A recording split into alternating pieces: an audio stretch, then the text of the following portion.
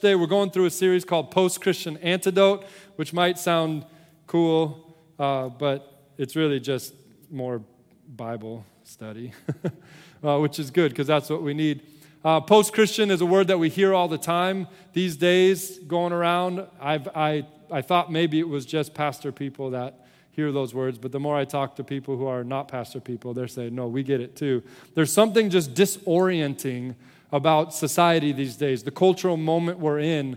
There's a lot of ideological warfare, no doubt about it. There's a lot of political syncretization going on. There's just a lot of, struggle even internally within our own souls, warring desires, warring challenges there. Even in our homes, sometimes we can feel very divided. There's a very divisive and disorienting kind of moment going on right now. And for us as Christians, we're called to follow the way of Jesus. And right now, we have to find the way of Jesus and find what is not the way of Jesus, because we're being offered so many ways that are claiming to be the way of righteousness, the way of justice, the way of truth, the way of Jesus.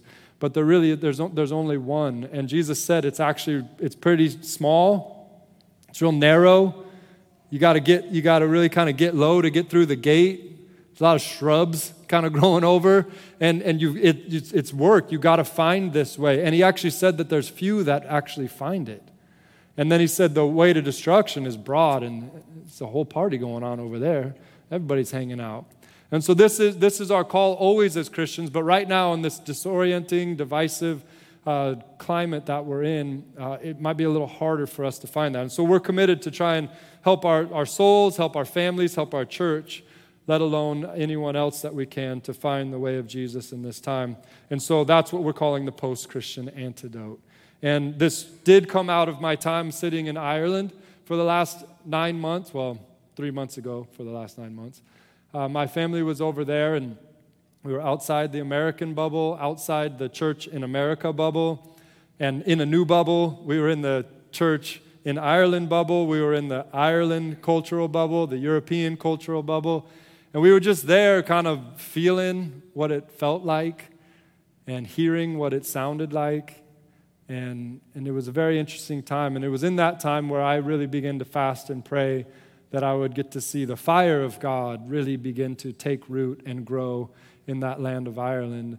And we'd got to see the beginnings of that, which more of those stories will come out over the subsequent weeks. But then, coming back, I feel like what we learned there really does apply to us here in America as we're trying to navigate how we can keep from becoming post-Christian in our own souls and in our families and in our church. Does that make sense? Yeah, somewhat. A lot of this was review from last week, so if it's not making sense, you can listen to the podcast last week. Hopefully that will help. We also we're doing these deep dives on Wednesday night. So last Wednesday, this coming Wednesday, and the one after, we'll be doing a deep dive right here. You can come at 7 p.m., and we are answering questions. So you can ask questions at asklivingstreams.org. We'll answer any of those questions. But we also kind of unpack a little bit more of what we're going through if you're interested. It was a lot of fun last Wednesday, so make a note of that. But anyways, having said all of that, there was a time where a guy named Martin Luther was living in Germany, and he felt like the church that he was going to, called the Lutheran Church, had gotten to a place where it felt pretty post-Christian to him. And so he took this document where he basically was laying out 95 things that he thought were not right with the church, which is a lot. And he nailed it to the door of one of the cathedrals there. And on the very top of it, the first line said, "All of life is repentance." And basically, I think that's true, and we talked about that in our Hosea series last, that God is always calling us back. We got to wake up. We are so prone to wander. It's important for us to remember all of life is repentance. But something else as I was studying this week, I really think is important, is that every single day we need deliverance. Every single day of the life of a believer, and a non-believer for that matter, we need deliverance. In Jesus' prayer that he taught his people to pray, one of the lines is, "Deliver us from evil." That's something we were to pray often. Because Jesus taught his disciples, those 12 he had gathered and the others that would gather around, he taught them that the devil is like roaming the world, seeking to steal, to kill, and destroy. Now again, that's not me saying, oh, there's a devil. We're using the words of Jesus. Jesus is the one that said, there is this devil, and he's trying to steal, kill, and destroy in this world. One of his disciples, John, wrote a book called 1 John, and the way he described it is he said, the spirit of Antichrist is already in the world. It's having its work. It's waging war against the spirit of Christ in the world. And he was a follower of Jesus. And so basically, Jesus is trying to help us understand that every single day we need deliverance. There are things that we're being delivered from, we're being protected from, that we don't even understand and know. And sometimes we do. And sometimes we feel it. And sometimes we experience it. But the devil is roaring like a lion, seeking whom he may devour. And like I was saying earlier, the ones that the devil wants to devour most are those ones in the middle. The ones who are wavering between two opinions. The ones who think they've got it. Because they got enough of Jesus to feel okay and enough of the world to feel okay. And those are the ones that the devil loves to devour. Because the ones that are not in with Jesus, he doesn't have to worry about that much. And the ones that are all in with Jesus, he's got no power over. And so we really gotta pray that the Lord would help us all to not find ourselves in that middle. So anyways, but that's all and so I haven't been calling it the spirit of Antichrist because it just sounds too intense. But I've just been using the words post-Christian winds that are blowing around us. But basically the same thing. And just in case you don't believe that, I have had some people say, why do you think that the world's in such a challenging place right now? I don't get it. Well, there's 9 million people die every year because of hunger and malnutrition, and 3.1 million are children. There's 150 million people every year that are homeless. There's 100,000 people who die each year from drug overdose in the U.S. Globally, about 1 million children are subject to sex trafficking each year, and they're saying that 700,000 people commit suicide each year in our world. And that is the work, as far as Jesus and the writers of the Scriptures are concerned, that is the work of the devil. That is the spirit of Antichrist that is at work in the world today. And we are the people that are called to not just believe in the antidote, but in some ways even be the antidote for the world that we're living in. And we're going to look at that today. So in 1 Corinthians 18, we have the second part of our post-Christian antidote. Last week we talked about coming out of hiding with Moses, and today we're going to talk about picking a fight with the darkness from 1 Kings 18 with Elijah. So if you'll turn there with me. We're going to start, verse 21 is an important moment in this passage. Verse 21 says, Elijah went before the people and said, how long will you waver between two opinions? If the Lord is God, follow him. But if Baal is God, follow him. Now this moment is a super intense moment, so I got to give us a little background. Elijah was a prophet of the God Yahweh, and he was living and trying to help people know the way of God in a time where the God of Yahweh, the God of Israel, had become something that was very minor. And even in the periphery. The worship of the god Baal had become the main form of worship for the Israelites. And Baal was a god that the foreign nations worshipped. And through Ahab, who was the king, and his wife Jezebel, they had actually ushered in this era of the Israelites were now known for their worship of Baal, not their worship of Yahweh, the God of Abraham, Isaac, and Jacob. And in fact, we heard earlier in this passage that Jezebel had actually gathered together a bunch of the prophets of Yahweh and had them slaughtered. So it wasn't just that the church had kind of been beaten back, the worship of Yahweh had been beaten back and is only kind of existing in the obscure corners of the nation of Israel, but actually there was a clear persecution for anyone who would dare to worship the God of Yahweh. the God Yahweh. And so Elijah, who's a prophet of God, he actually shows up on the scene in the last chapter, and he goes at the word of the Lord to Ahab the king and says, hey, guess what? It's not going to rain for 3 years until I say it's going to rain again, which is wild. And Ahab's probably like, okay, whatever, crazy guy. And then Elijah flees, and he runs out, and sure enough, 6 months goes by, a year goes by, no rain.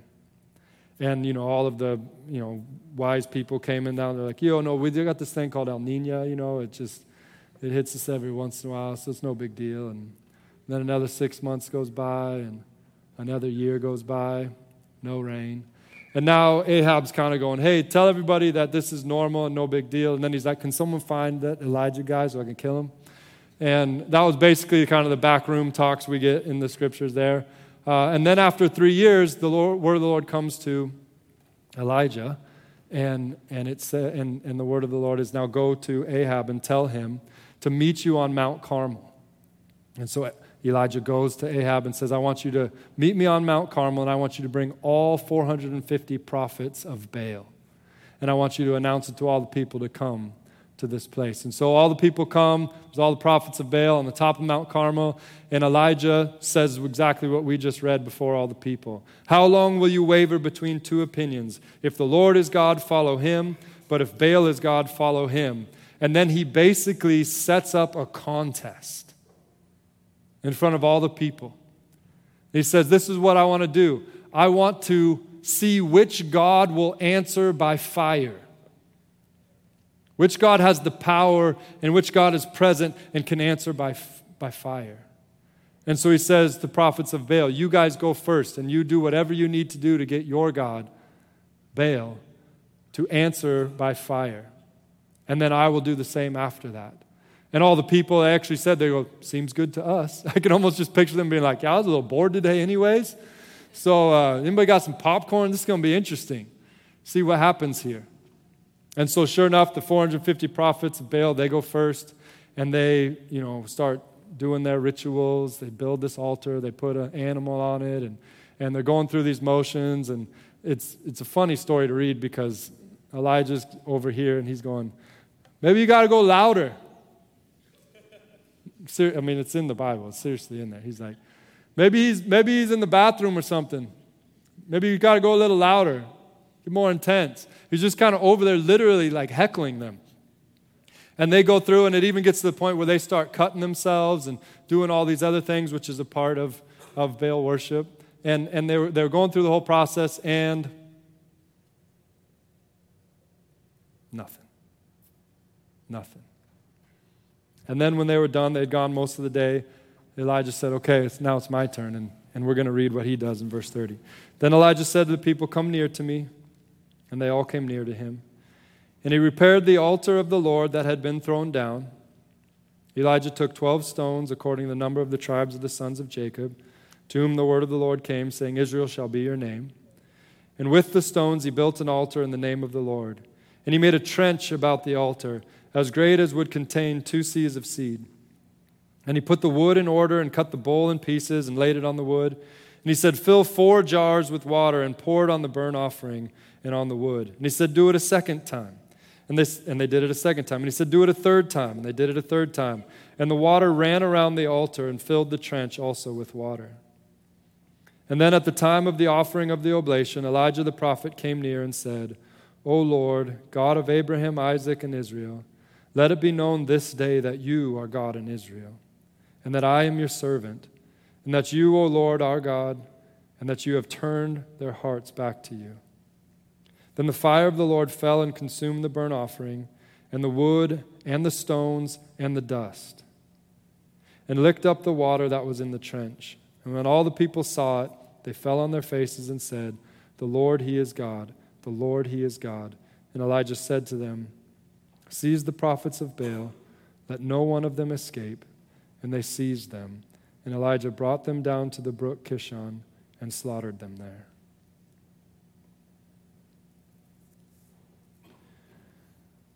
So this is the word of the Lord.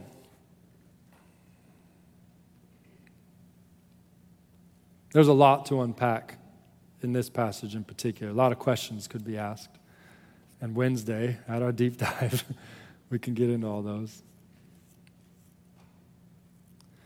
But basically in the story, we see Elijah picking a fight with the darkness, and the result is the fire of God comes. And last week we looked at how coming out of hiding, Moses came out of hiding, and in so doing, he got to see the fire of God come to the people, and it burnt away all of the people's bondage in Egypt. It set all these people free. And today we're looking at Elijah picking a fight with the darkness. And when the fire of God comes, what it burns away is the clouds of deception that held the people and held back the rain of God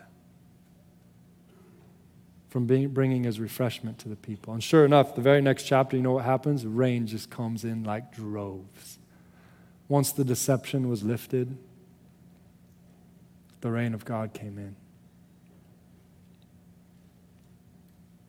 And so for Elijah, what did it look like to pick a fight with the darkness? Well, it looked like going where God asked him to go, doing what God asked him to do. It meant acknowledging that there is evil, then identifying what was evil, and then going toe-to-toe with it. Calling it out of obscurity, showing it for what it was, and pulling the captives out of its grasp.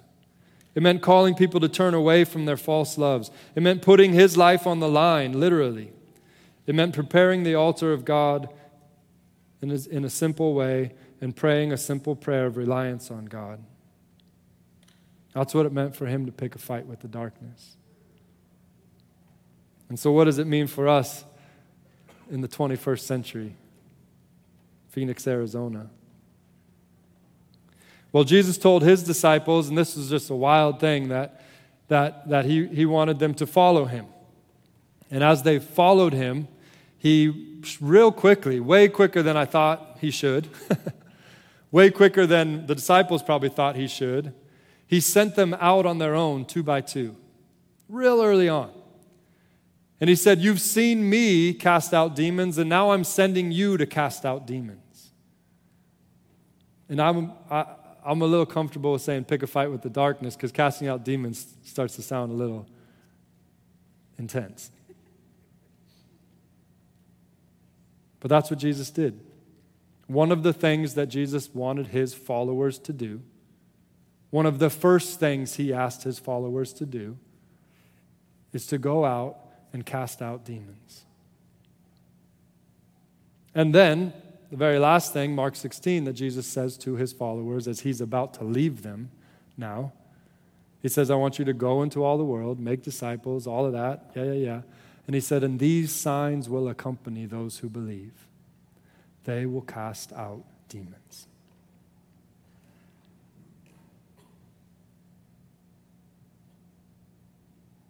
And so, if we want to be a fan of Jesus, that's okay. That's okay, maybe a good place to start. But Jesus isn't looking for fans, he's looking for followers. He's looking for people that are not just going to be content in the crowd or on the sideline, but they're going to want to be on the field. And part of what it means to be a follower of Jesus is that you cast out demons. You fight back the darkness that might be trying to hold you, might be trying to hold one of your children, a spouse, might be trying to hold one of your family members, might be trying to hold someone you know. This is the call that we have. We have received the light so that we can carry the light into the darkness. And it's an intense thing. I'm not trying to say it's not. You guys probably saw the movie Sound of Freedom. What it meant for this guy, I think it's Tim Ballard is his name, when he realized that, all of God's people are his children, he realized that he was supposed to set slaves free. And it just so happened that he worked in the sex trade, investigating and kind of trying to find people who were perpetrators of sex slavery. And what he found and learned over and over and over again was real intense. And at one point, the movie just kind of depicts, and this is a real life story, it's not making it up, that this guy gave his life, his wife gave him permission, and he risked everything to go set these kids free from the slavery industry. And in particular, there was one girl that he could not be okay knowing where she was. And when he finally tracked her down, she was way up in this like guerrilla warfare jungle spot that you could only get to up this river. And when he found out where she was, everyone was like, I'm totally ruining the movie, by the way, right now, in case you haven't seen it. But you should have already seen it, so whatever.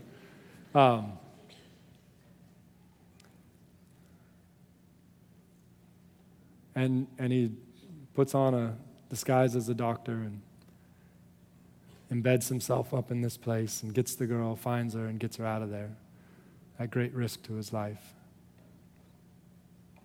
It's a beautiful story of someone fighting against the darkness. Doesn't necessarily mean that he's cast a demon out of somebody, but there was a darkness that was holding this girl. And he fought against that darkness, and she got free.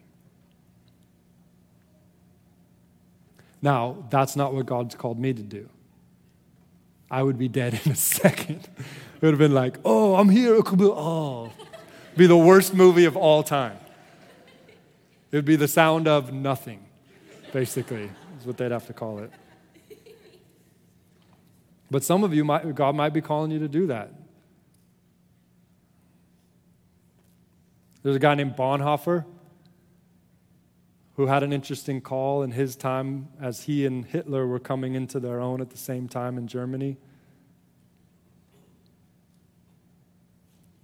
And he knew that what God was calling him to do was to fight against the ideologies that were not only invading his country, but had taken over the church as well. The Christian church, the Lutheran church. And he spoke against it, and he said that the real Christians need to be the conscience of the state. They don't need to be the state. They need to be the conscience of the state. And by doing so, he ended up losing his life. It's a fascinating story as well. I think one of the ways that we can fight against the darkness right now is we can all become Young Life leaders.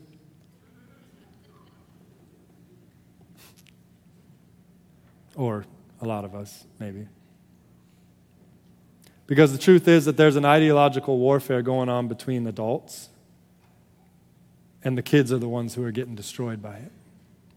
Just like when Churchill and Hitler had their war, there was definitely damage in Berlin and London, but most of the damage happened in Poland.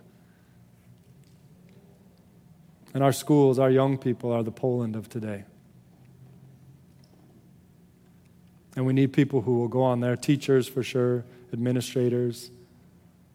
I think it's great that there's a lot of Christian school options, but we can't forget that there's a lot of kids right over there that someone needs to go pick a fight with the darkness and help them know about Jesus' love and his light. And I'm thankful we have a lot of people doing that.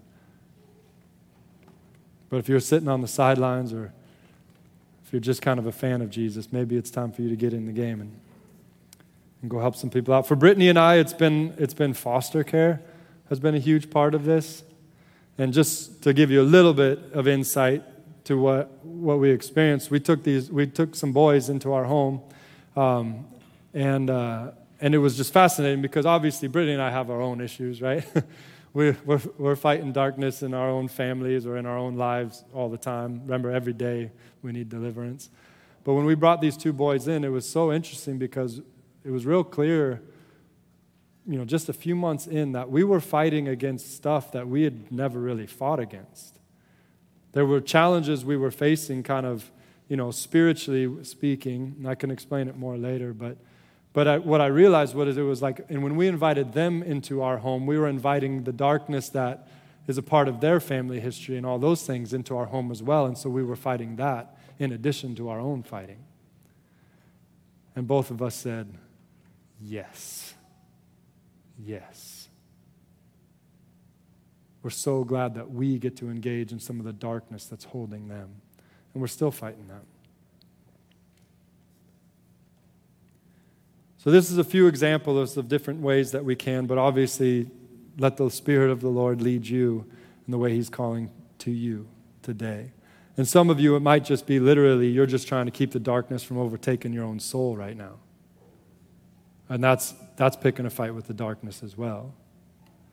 But it is true that as you continue to follow Christ and He strengthens you, He does want you to start picking the fight with darkness that's holding other people as well. It's part of the progression. So what are the ways that we fight? Now, we have to remember that when I use the word fight, I mean it. It is a fight. Being a follower of Jesus is a fight. Jesus, if you read through those Gospels, He was constantly trying to tell His guys, look, it's going to be hard. Just like they fight against me, they're going to fight against you. In fact, He told them there's a time coming when they kill you, they think they're going to be doing a religious act to God. It's going to become a religion to attack Christianity. And that was true in His day, and it's ebbed and flowed throughout all of history to our day. And it is a fight, but we have to remember what Paul said. He said that our fight is not against flesh and blood. It's never a person that is the enemy. It's the darkness that might be holding that person for sure. But our fight is never against flesh and blood. It's against principalities and powers of the air. It's against the darkness. And we must remember that we don't overcome evil with evil. Never. Ever. We overcome evil with good, is what Paul teaches in Romans. And the good that we have at our disposal, the weapons that we have, is we are to create beauty. We're to teach truth. We're to serve up goodness. The true longing in every single human's heart is for beauty, truth, and goodness. And one other thing that I've been chewing on personally is this whole idea of our weapon is mercy. In Jude 17 through 22, there's this verse I'm trying to memorize right now. And in the end of it, he says, keep yourself in God's love as you wait for the mercy of the Lord Jesus Christ to bring you eternal life. So as we're waiting to experience the mercy of God, he says, be merciful to those who doubt. Be merciful by saving others, by snatching them from the fire. And to others show mercy mixed with fear, hating even the clothing stained by corrupted flesh. And in some ways, he's saying mercy is what we do. Mercy is what we offer. It's the kindness of God that leads to repentance. It's the mercy of God that turns people's hearts. And so sometimes we show mercy by basically just noticing someone who's struggling and doubting, and it's okay. We just kind of are there for them. And then there's some people that we actually need to snatch out of the fire. They need a wake-up call. The most merciful thing we could do is grab them and pull them out. I think of my brother Peter. He needed to be snatched out of a fire of sorts. And my dad tricked him into going to South Africa, but he only bought him a one-way ticket. And he went there to go spend some time with my aunt, who was a missionary. And 2 years later, he came back, and he's never turned his back on Jesus again. Got snatched out of the fire. And then the last thing is sometimes we show mercy by having the fear of the Lord and telling someone we love, hey, we can't go with you down that path. I know I love you so much and it is breaking my heart, tearing me to shreds. The most merciful thing I can do right now is part ways with you. And I pray with all of my heart that I'll get to see you later on in a different space.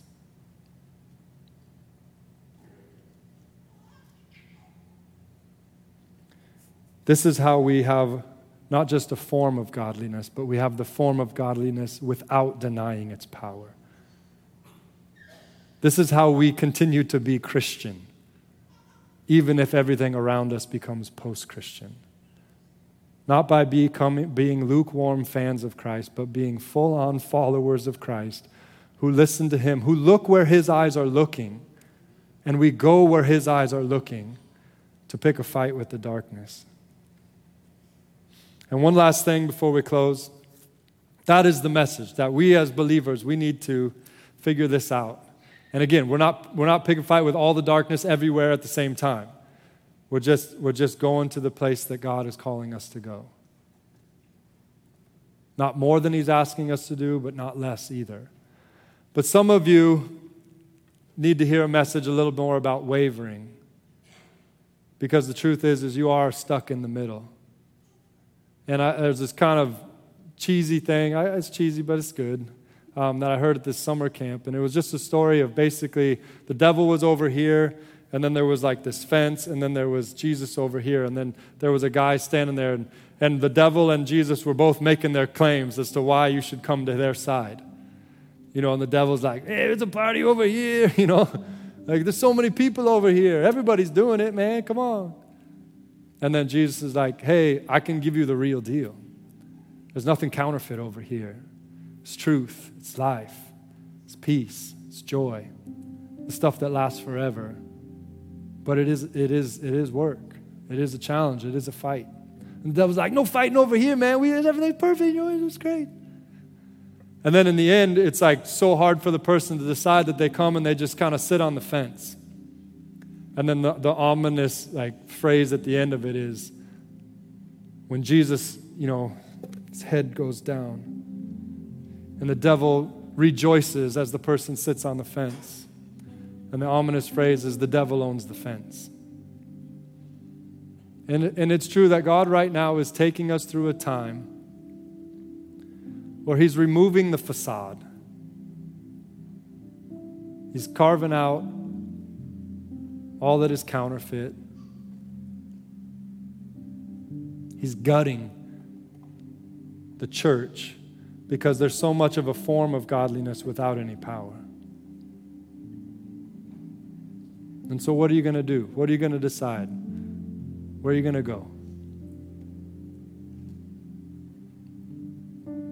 Because the devil owns the fence.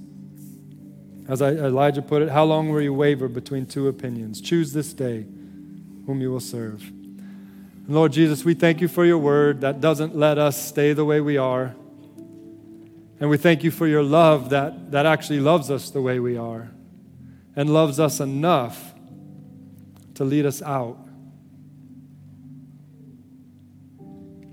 to lead us to a new space. And I pray right now you'd really help each person to know where they're at. That Spirit, you would reveal to them how they're doing in their relationship with you. Reveal to them where the darkness is and what to do about it. You do the same for me, Jesus.